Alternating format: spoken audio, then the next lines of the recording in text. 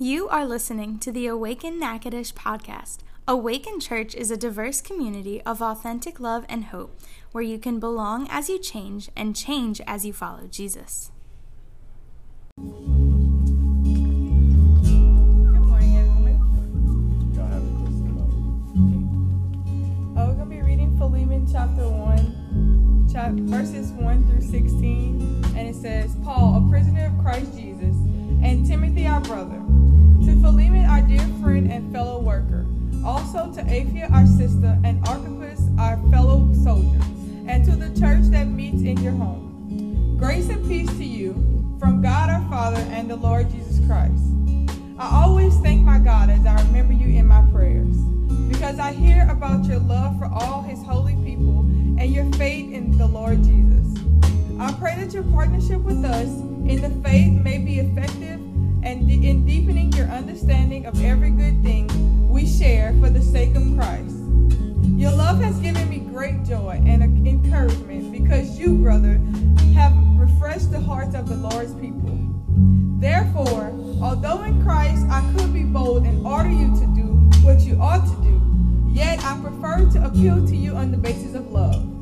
It is as none other than Paul, an old man and now also a prisoner of Christ Jesus, that I appeal to you for my son Onesimus, who became my son while I was in chains. Formerly he was useless to you, but now he has become useful both to you and to me. I am sending him, who is my very heart, back to you. I would have liked to keep him with me so that he could take your place in helping me while I'm in chains for the gospel. But I did not want to do anything without your consent, so that any favor you do would not seem forced but voluntary. Perhaps the reason he was separated from you for a little while was that you might have him back forever, no longer as a slave, but better than a slave, as a dear brother. He is very dear to me, but even dearer to you, both as a fellow man and as a brother in Christ. Amen.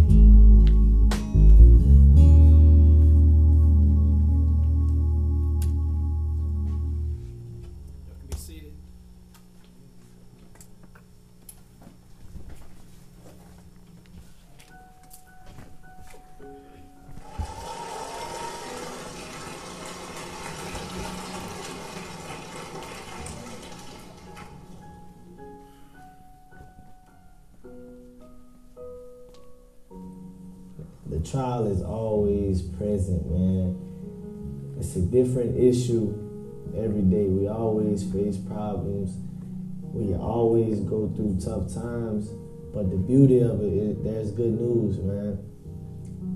We always have the choice whether we want to live through Christ and face our trials, or if we want to tackle our issues on our own, right?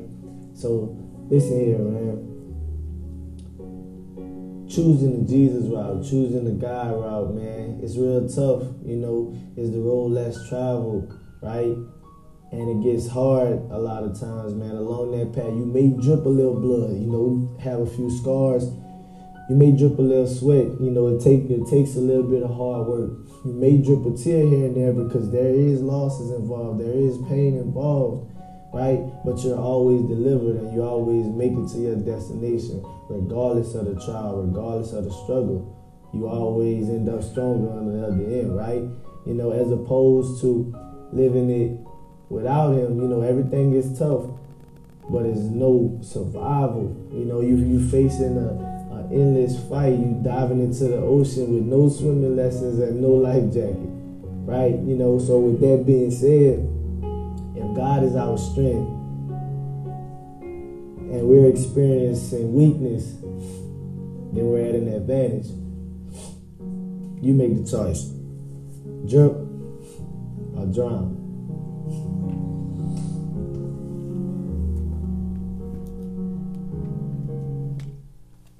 All right. So when my family a couple of years ago first moved to Natchitoches, one of the first things I noticed was the beautiful downtown Front Street.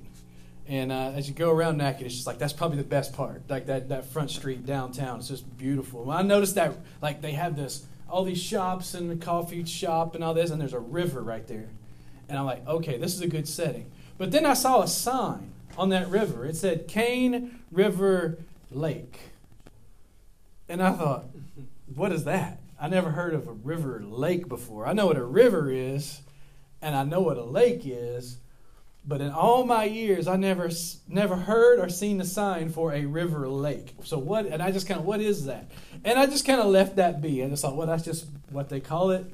Hometown, got some history, but not really, doesn't really matter. And this came up recently. We were having a conversation around my dinner table at my house, like we do all the time. And somebody, I think maybe it was Zach. I remember somebody said it's an oxbow lake. And if you look up at an oxbow lake, it's a lake that appears to be a river because it's thin, and it kind of usually makes like a U or a swirly shaped thing. And I thought, well, that makes sense. So, maybe they thought it was a river, and then later, as time goes on, they're able to like do the geographical surveys and realize it's not really a river. It's actually an oxbow lake. But then I did a deeper dive on that. Sorry, Zach, it's not an oxbow lake. I know that's what most people believe and teach.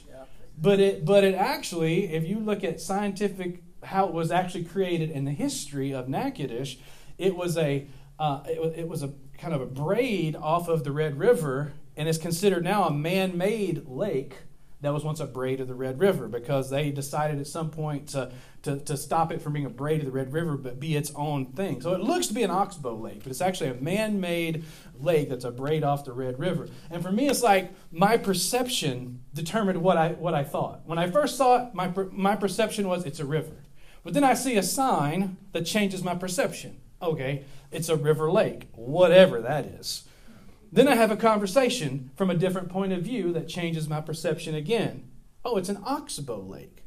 But then I take some time and do a deeper dive and have a different perspective now, a different perspective that says it's not actually an oxbow lake either. It's a man-made lake that was a braid of the Red River. So our perspective is very important on how we see things. How do you get a change in your perspective? We're going to start with that question, and I'll just ask you if you can think of like some ways that our change of perspective happens in our lives, in your lives. What are some of those ways we have a change in perspective?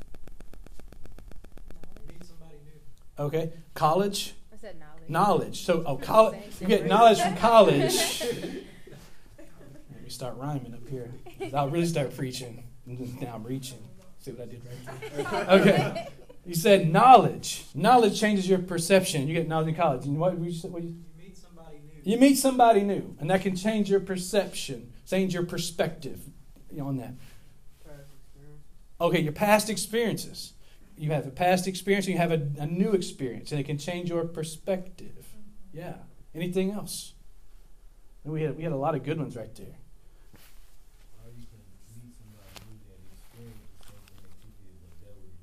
Okay, so you can meet somebody that's experienced some of the same stuff you have, but they dealt with it differently, and help you get a different perspective on that. And since we're in church, I'll go ahead and throw in the church answer, the Bible.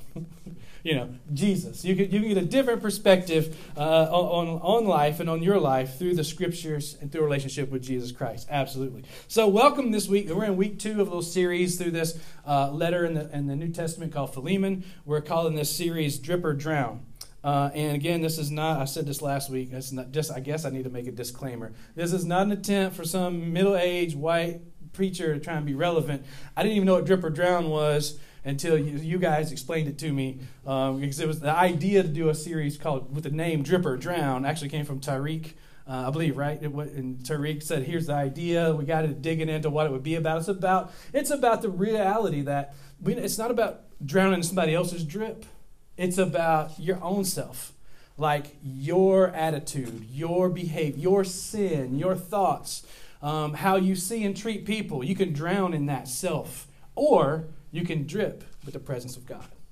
So it's about the Holy Spirit of God and being able to drip with His presence here. So to get up to speed here, Philemon is a letter. It was written by a man named Paul, who wrote a lot of letters that we find in the New Testament of the Bible. He wrote this while he was in jail. And if you feel like, hey, you're going through this really fast, we spent a lot of time talking about this stuff last week, so we're going to kind of speed through it this week. He spends a lot of time in jail in Rome, and he wrote this letter and several other letters while he was in jail in Rome, about 30 years after the crucifixion and resurrection of Jesus. So when people start saying stuff like, I just really have a problem with the Bible because it was written 200 or 300 years later. No, it was compiled 200 plus years later, but it was written less than 30 years or so after the resurrection and crucifixion. And none of y'all, well, me and Kevin probably, nobody else has that far of a memory, 30 years in here, but Kevin and I do. And I can remember 30 years ago pretty vividly. I mean, I remember it very well. And so I think, people who think, well, that's got to be a mistake. Like 30 years later, how could you? I'm telling you, that's why one of the reasons I believe the New Testament is the guys wrote it within their lifetime of what happened. So Paul wrote this letter. He's got his friend Timothy with him. They send this letter to a guy named Philemon. That's why it's called Philemon. And Philemon was a guy who led a church, actually hosted it like a house church in his home in the city of Colossae. And there, a member of this group was a man who had been his slave. His name was Onesimus. So the letter is actually about this Onesimus. And you may have picked that up as Lexi read the scripture this morning. Now, Onesimus was a runaway slave. And now he was in jail. He met Paul in jail. He met Jesus through Paul in jail. And so now Paul sending him back to Philemon with this letter.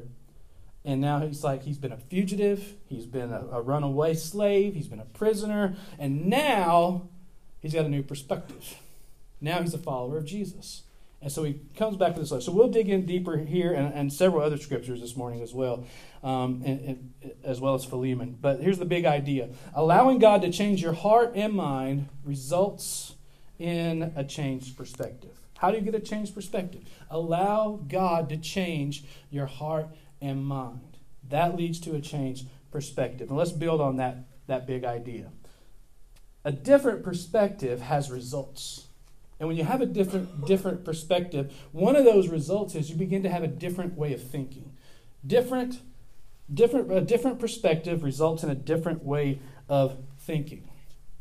When I first started off in this ministry, church pastoring thing, almost 22 years ago, I began to at first kind of start off on fire, gangbusters, really good, thought, man, this is great. I've got the college education. I grew up kind of in church, so I've got some experience, and I just kind of was excited. And then I began to look around, and I began to start feeling negatively about myself because there were other youth pastors with bigger youth groups. And then you go on, and when you become a pastor and you're looking around, it's like you start comparing yourself. And there's other churches with bigger church. I'm like, we don't have a building. And it's like, start comparing buildings. And it's like, well, first of all, we don't have our own building. So you got us on that. But we have more comfortable seats than you have. We got more parking than you have. We don't have to clean our own bathrooms. I mean, come on. What's the trade-off here? But, begin to really look at comparing myself and what I was kind of doing in such a way that made me look negatively on myself. But a number of years ago, God helped me learn to get a different perspective. And began to say, it's not about me, it's about Him. And when I began to see that, I began to look, instead of looking at my life and what I was doing, I began to actually get a perspective where I could look at the lives of others.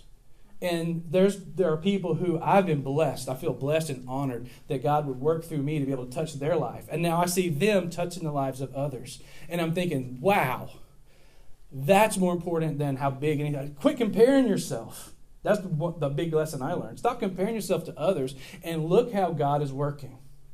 And I realized something. When I make it not about me, my reach is actually larger than my reach. It's further than my reach. I don't know if that makes sense. Maybe you're tracking with me on that or not. But we have to reverse our way of thinking sometimes, especially when we get locked into that comparison thing. When we compare ourselves to others, we need to reverse that way of thinking. How do you go about reversing your way of thinking? Well, let's look a little bit here and do a little reality check and take a look inside ourselves, because it's important for our lives to be guided by our thoughts, to realize our lives are guided by our thoughts. They are. And it's good to pause and reflect on that. And I think there's a few things, there's 4 things specifically I will talk about here that dominate our thoughts. 4 things that can dominate there's probably more, but these are 4 I just kind of came up with. First are fearful thoughts. Fearful thoughts can dominate our thoughts. Bugs, snakes, spiders, heights, public transportation, public speaking, storms. I heard it all the time, man, that God siren goes off, I just get chills. I'm glad I live where I can't hear it. I mean, Clowns, I don't know. Is anybody here got a fear of clowns? I'm sorry. I've had a friend who was like, if you even said clowns, she started freaking out. And I'm like, that's not real. But I guess it really was. I don't want to doubt her fears. But I mean, people have these fears. Fears of that preachers with weird hair. I mean, they have all kinds of fears here. And probably the most paralyzing, what? maybe the most paralyzing fear any of us have is the fear of what might happen. Coronavirus. It's the fear of what might happen. We're not afraid of the virus. We're afraid of we don't know. We get told on one hand, it's going to be really bad. We get told on the other hand, you don't need a mask. Just wash your hands.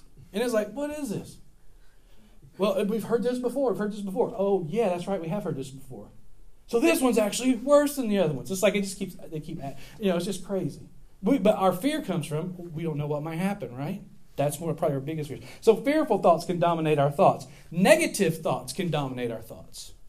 Negativity can dominate our thoughts. Probably, and if negative thoughts dominate your thoughts, the words you probably say most are, I don't like it. I don't like it. I've known some people like that. Like, no matter what it was, I just don't like it. And I'm like, this is the best chicken I've ever eaten. I don't like it. Do you think how creamy and sweet this ice cream is? I don't like it. Do you hear that church? Did you hear those voices in church this morning? Sounded fantastic. I didn't really like it. But my favorite song. I mean, I've known people like that. Maybe you have too. And when our thoughts are predominantly negative, what happens is the feelings of others about us become predominantly negative. Because how many of us, like reality, how many of us really like to be around negative? Somebody's negative all the time. It's difficult. And sometimes you're in a position, like if your job is like a pastor, you have to be around people sometimes if they're negative, and you got to keep loving them anyway. It's difficult to be around people who are negative all the time. And if you try to point it out to them, you're just being, you're just picking on me. I don't like it. Stop it. Another way our thoughts get dominated are by hopeless thoughts. Hopeless thoughts can definitely dominate our thoughts. Thoughts like, nobody loves me, nobody cares, nobody sees me, nobody understands. God wouldn't even care. Like, how could I even pray? Stuff like that. Hopeless thoughts can dominate our thoughts. And when hopeless thoughts dominate our minds, soon hopelessness will dominate our hearts. But there's another thought that can dominate our thoughts. And it's peaceful thoughts. Peaceful thoughts. It's the place where peaceful thoughts rule our hearts and minds. And that's the place where God wants to bring us to.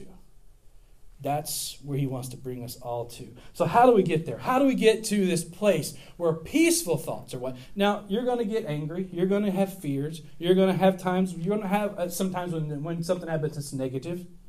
I mean, if you just get in politics for 1 second, you're going to have a negative thought. It's okay. It's okay. There's even going to be times when, you know what, you kind of lose hope a little bit. But how do you get those thoughts back to where peaceful thoughts dominate your thoughts? Well, let's look at in the scriptures a few other places besides Philemon, written by the same guy who wrote Philemon, Paul, on some ways of getting your thinking to become peaceful thoughts. I guess these are thoughts on thinking or thinking about thinking, whatever. 2 Corinthians 10:5 says, we demolish arguments and every pretension that sets itself up against the knowledge of God, and we take captive every thought to make it obedient to Christ. How do I get those peaceful thoughts instead of the fearful, the hopeless, the negative? Take every thought captive. Grab it. and make it obedient to Christ. What does it mean to be obedient to Christ? Love the Lord your God with all your heart, your mind, soul, and strength, and love your neighbor as yourself. Love your enemies. Love each other as I have loved you. That's what it means to be obedient to Christ. Take those thoughts and make them obedient to that, to Jesus. He goes on in another place, Romans 12:2, and he says this, do not conform any longer to the pattern of this world, but be transformed by the renewing of your mind. Then you will be able to test and approve what God's will is, his good, pleasing, and perfect will. How do I get peaceful thoughts to dominate my thoughts instead of these other things? Stop conforming your thinking to the pattern of the world and let the thinking of the way of Jesus transform your mind. Transform the way you think, it says. Renew your mind.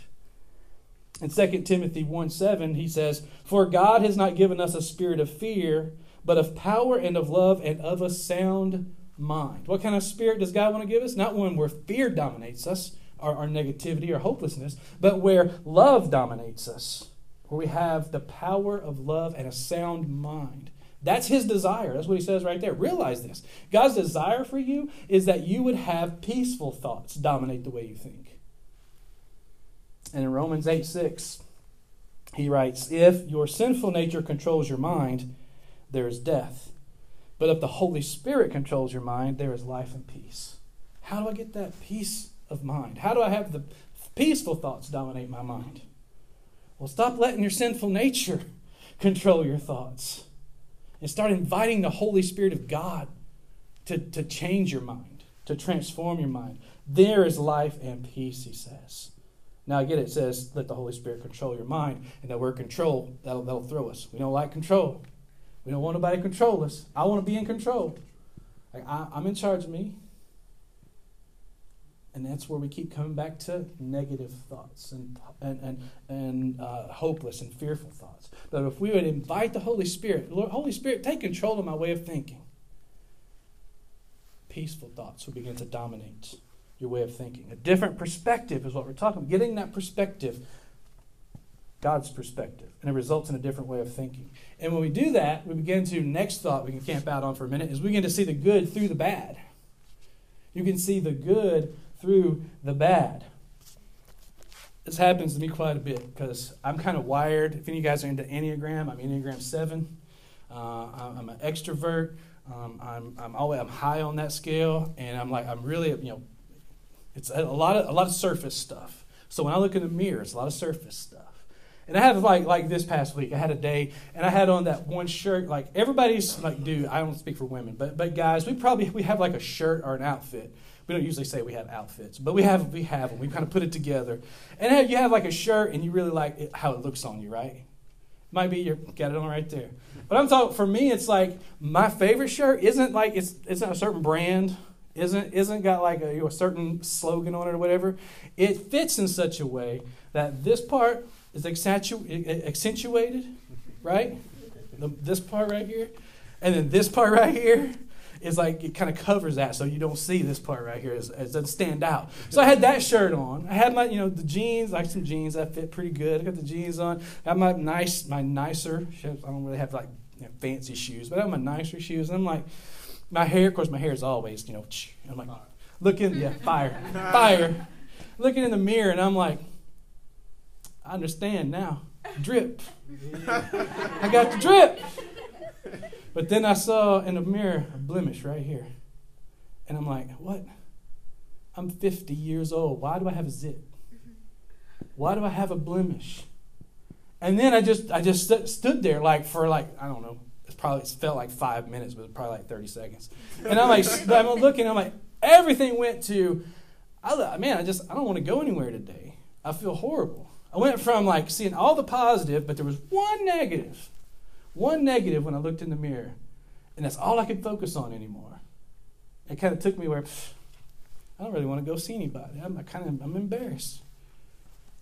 Why do we do that? Why do we tend to focus on the negative over the positive? Anybody have a thought on why, real quick? I mean, why do we kind of do that? It's easy to soak in it. It's easy to soak in it. Yeah, it's easy. Because at the time we live in the moment, not We're living in the moment. Living in the moment, yeah. It's easy to convince yourself you can't change the negative. Okay. We get caught up in we can't change that negative thing. Which is right. I mean, I can't do anything about it. I mean, I could put on some makeup or something, or but it's still there. Then I would feel more self-conscious. Like, they're gonna see I got makeup on. Take the positives for granted until something bad happens. We tend to take the positives for granted until something bad happens. So we get focused on that negative because we've been taking the positives for granted. Yeah. Look at this passage from Philemon, and again, just the verses 15 and 16. He says, "It seems like you lost Onesimus for a little while, so that you could have him back forever. He's no longer like a slave to you. He's more than a slave. He is a beloved brother, especially to me. Now he will mean much more to you, both as a man and as a brother in the Lord." So Paul writes, "Hey, Philemon, my friend, my brother, we've been down the road together. I know Onesimus owes you big time. In a way, he ripped you off. He stole from you when he ran away, and he left you hanging there. And so you could change your way of thinking. I know it's negative right now, but you could change your way of thinking because Onesimus is different now. He is now a follower of Jesus, which makes him a brother, not a slave, a brother. Philemon, maybe you could change your perspective and see the good through the bad." So Onesimus, I got to think, his thoughts about himself. We don't know a lot about this guy. This is all we know about him in the New Testament. We know historically more stuff, which I'm going to drop on you next week, so don't miss next week. But Onesimus, his thoughts have to be like, man, I'm a slave, I'm a fugitive, I'm in jail, I'm a thief, I'm ugly. I'm just no good. And then he meets Paul. Through Paul, he meets Jesus. And his perspective is, God loves me. God loves me. Jesus died to set me free.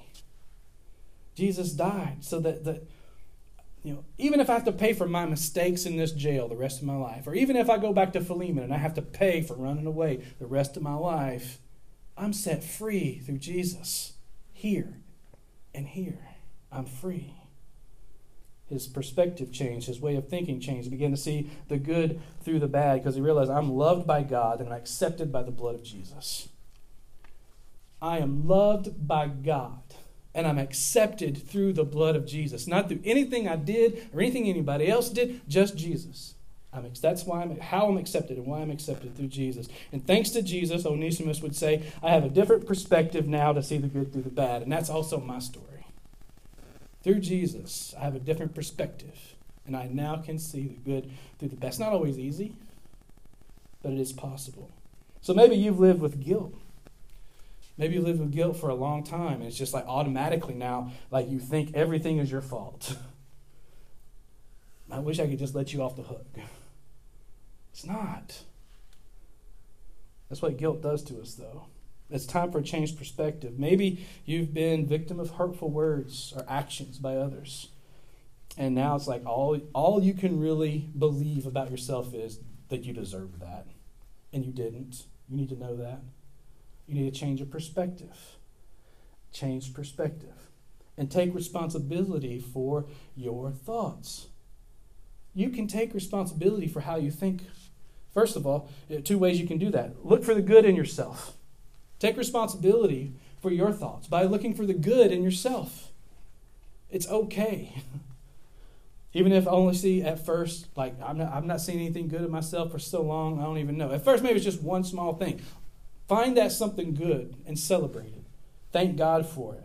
When our perspective of ourselves changes, so does our perspective of others about us change. So, take responsibility of your thoughts by looking for the good in yourself. And then also look for the good in others. Look for the good in others. Because pointing out the bad in others' lives, that's just reached epidemic level. I understand why people are giving up Facebook and Twitter for Lent.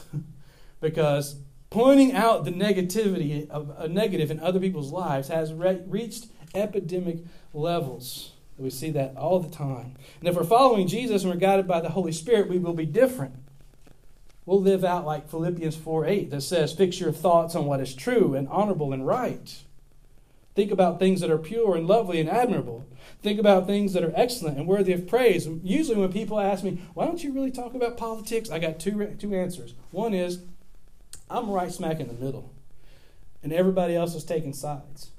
And I'm like, if I say about one topic or one person, one thing, well, oh, you're over here with us. But no, because on this next topic or this next person, I'm over here. And it's like, so I'm right kind of smack in the middle. The other reason I don't really talk about politics is because fix your thoughts on what is true and honorable and right. Has nothing to do with politics. Think about things that are pure, lovely, and admirable. I never see that in politics.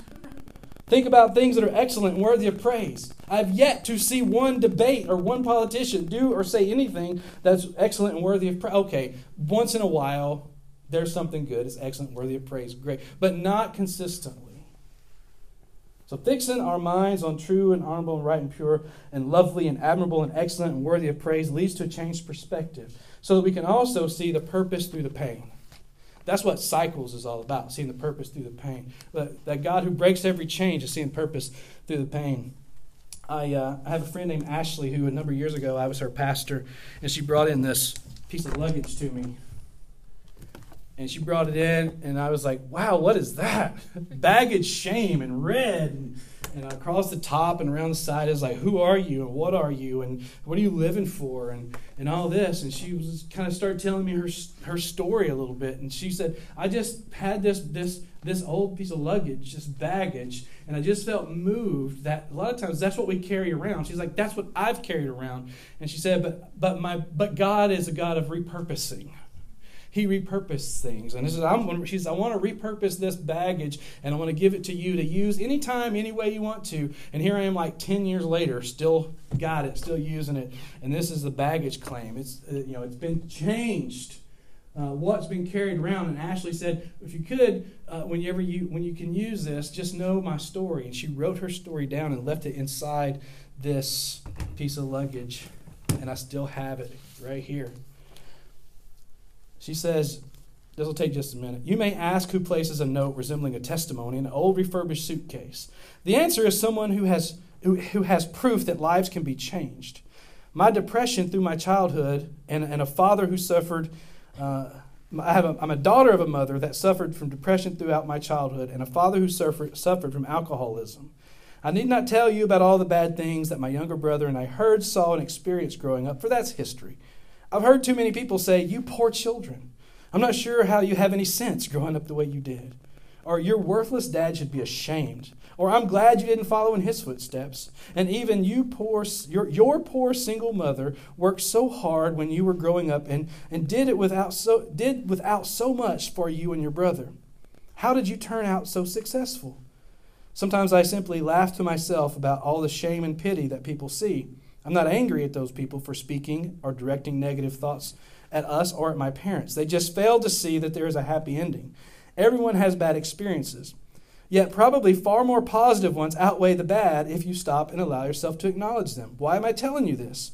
I felt compelled to tell you that although our parents aren't always reliable, God placed people in our lives to lead us in the right direction by taking us to church, teaching us about the right path, and showing us that there is more to life than I can see. Grandparents, cousins, teachers knew we needed an extra push and guidance and made a difference in our lives by teaching us we had choices. We were taught that we could talk to God and that Jesus loved us and that the devil didn't like it, he could go sit on attack. I don't know. But if you think for a second that God's greater good isn't still shining, then think again. Fast forward 20-some odd years, 30 now. I'm a college graduate with 2 degrees. I'm a wife, a mother. I'm actually sitting amongst you today. My brother and I made choices to change the negative stereotypes and stigmas that were associated with us by our peers and adults from our hometown. My husband and I bring our son to church, now their daughter also, by the way, and pray that we effectively teach him that people are not victims of circumstance, their environment, or what people claim they will be. I've learned that negativity only has so much power as you are willing to allow it. Some days I still wake up in awe after 2 years plus now, and still tell God, I can't believe he had enough faith in me to leave me responsible for another human life, which is the greatest gift I've ever received. My brother and I are living proof that our God has a plan for each of us, that you can crack the mold, step outside of the box, and break the cycle. You are who God chose you to be when you carry out his plans. We are saved by grace, walking in faith, and evidence that letting that baggage, resentment, fear, anger, stigma, stereotypes, and hurt go prove that change is alive and well. I challenge you to find at least one thing positive about your life and those around you to thank God for each day. See how quickly your attitude, relationships, outlooks, etc. all change. Thank you, Ashley, for sharing that. See purpose through the pain. In verse 11 of Philemon, he says, Onesimus hasn't been much use to you in the past, but now he's very, very useful to both of us. There's purpose through the pain. I want you to see this. This is something I said last week, and I just want to reiterate. When we leave what's in the past, we're free to embrace the right now and continue to move forward. That's what Jesus wants for you and for me. A changed perspective. Once only saw pain, but now sees there's something bigger going on here. Romans 8:28 says, and we know that God causes everything to work together for the good of those who love God and are called according to his purpose for them. Love that verse. It doesn't say God causes everything. It says God causes everything to work together. It doesn't say it's good, but for the good of those who love him and are called according to his purpose. It's a fantastic promise. A different perspective means we see purpose through the pain, and we begin to see situations differently in the midst of the pain. So instead of asking why, we start to ask what. Instead of asking why God? Why? We ask what? What, God? What can I learn here? What, God? What can I do differently here? What do I need to do? In the midst of troubles and trials we go through, instead of asking why, God, we ask, God, what do you want me to learn? What's your desire for me through this? It seems Paul, this intent, this letter to Philemon, was to give Philemon this different perspective. Instead of asking, why did Onesimus do this to me? Ask, what does Christ have to teach me through the changed life of Onesimus? Here's your chance to drip or drown. Here's our chance to drip or drown. I know I've thrown a lot of scripture at you, but here's one I want you to remember. 2 Corinthians 4:17. For our present troubles are quite small and won't last very long. Yet they produce for us an immeasurably great glory that will last forever. So we don't look at the troubles we can see right now, rather we look forward to what we have not yet seen. For the troubles we see will soon be over, but the joys to come will last forever. Allowing God to change your heart and mind results in a changed perspective. Next steps, instead of asking why, ask what. Instead of asking why, God, ask what now, God. And then, I'm not a big scripture memorization guy, but if there is one scripture I would say today, it's a great scripture to have ready. Maybe you're not in troubles right now, but you know they're going to come. Finals are coming. 2 Corinthians 4:17 and 18. Commit that to memory so you have it ready when that next time comes, those present troubles come.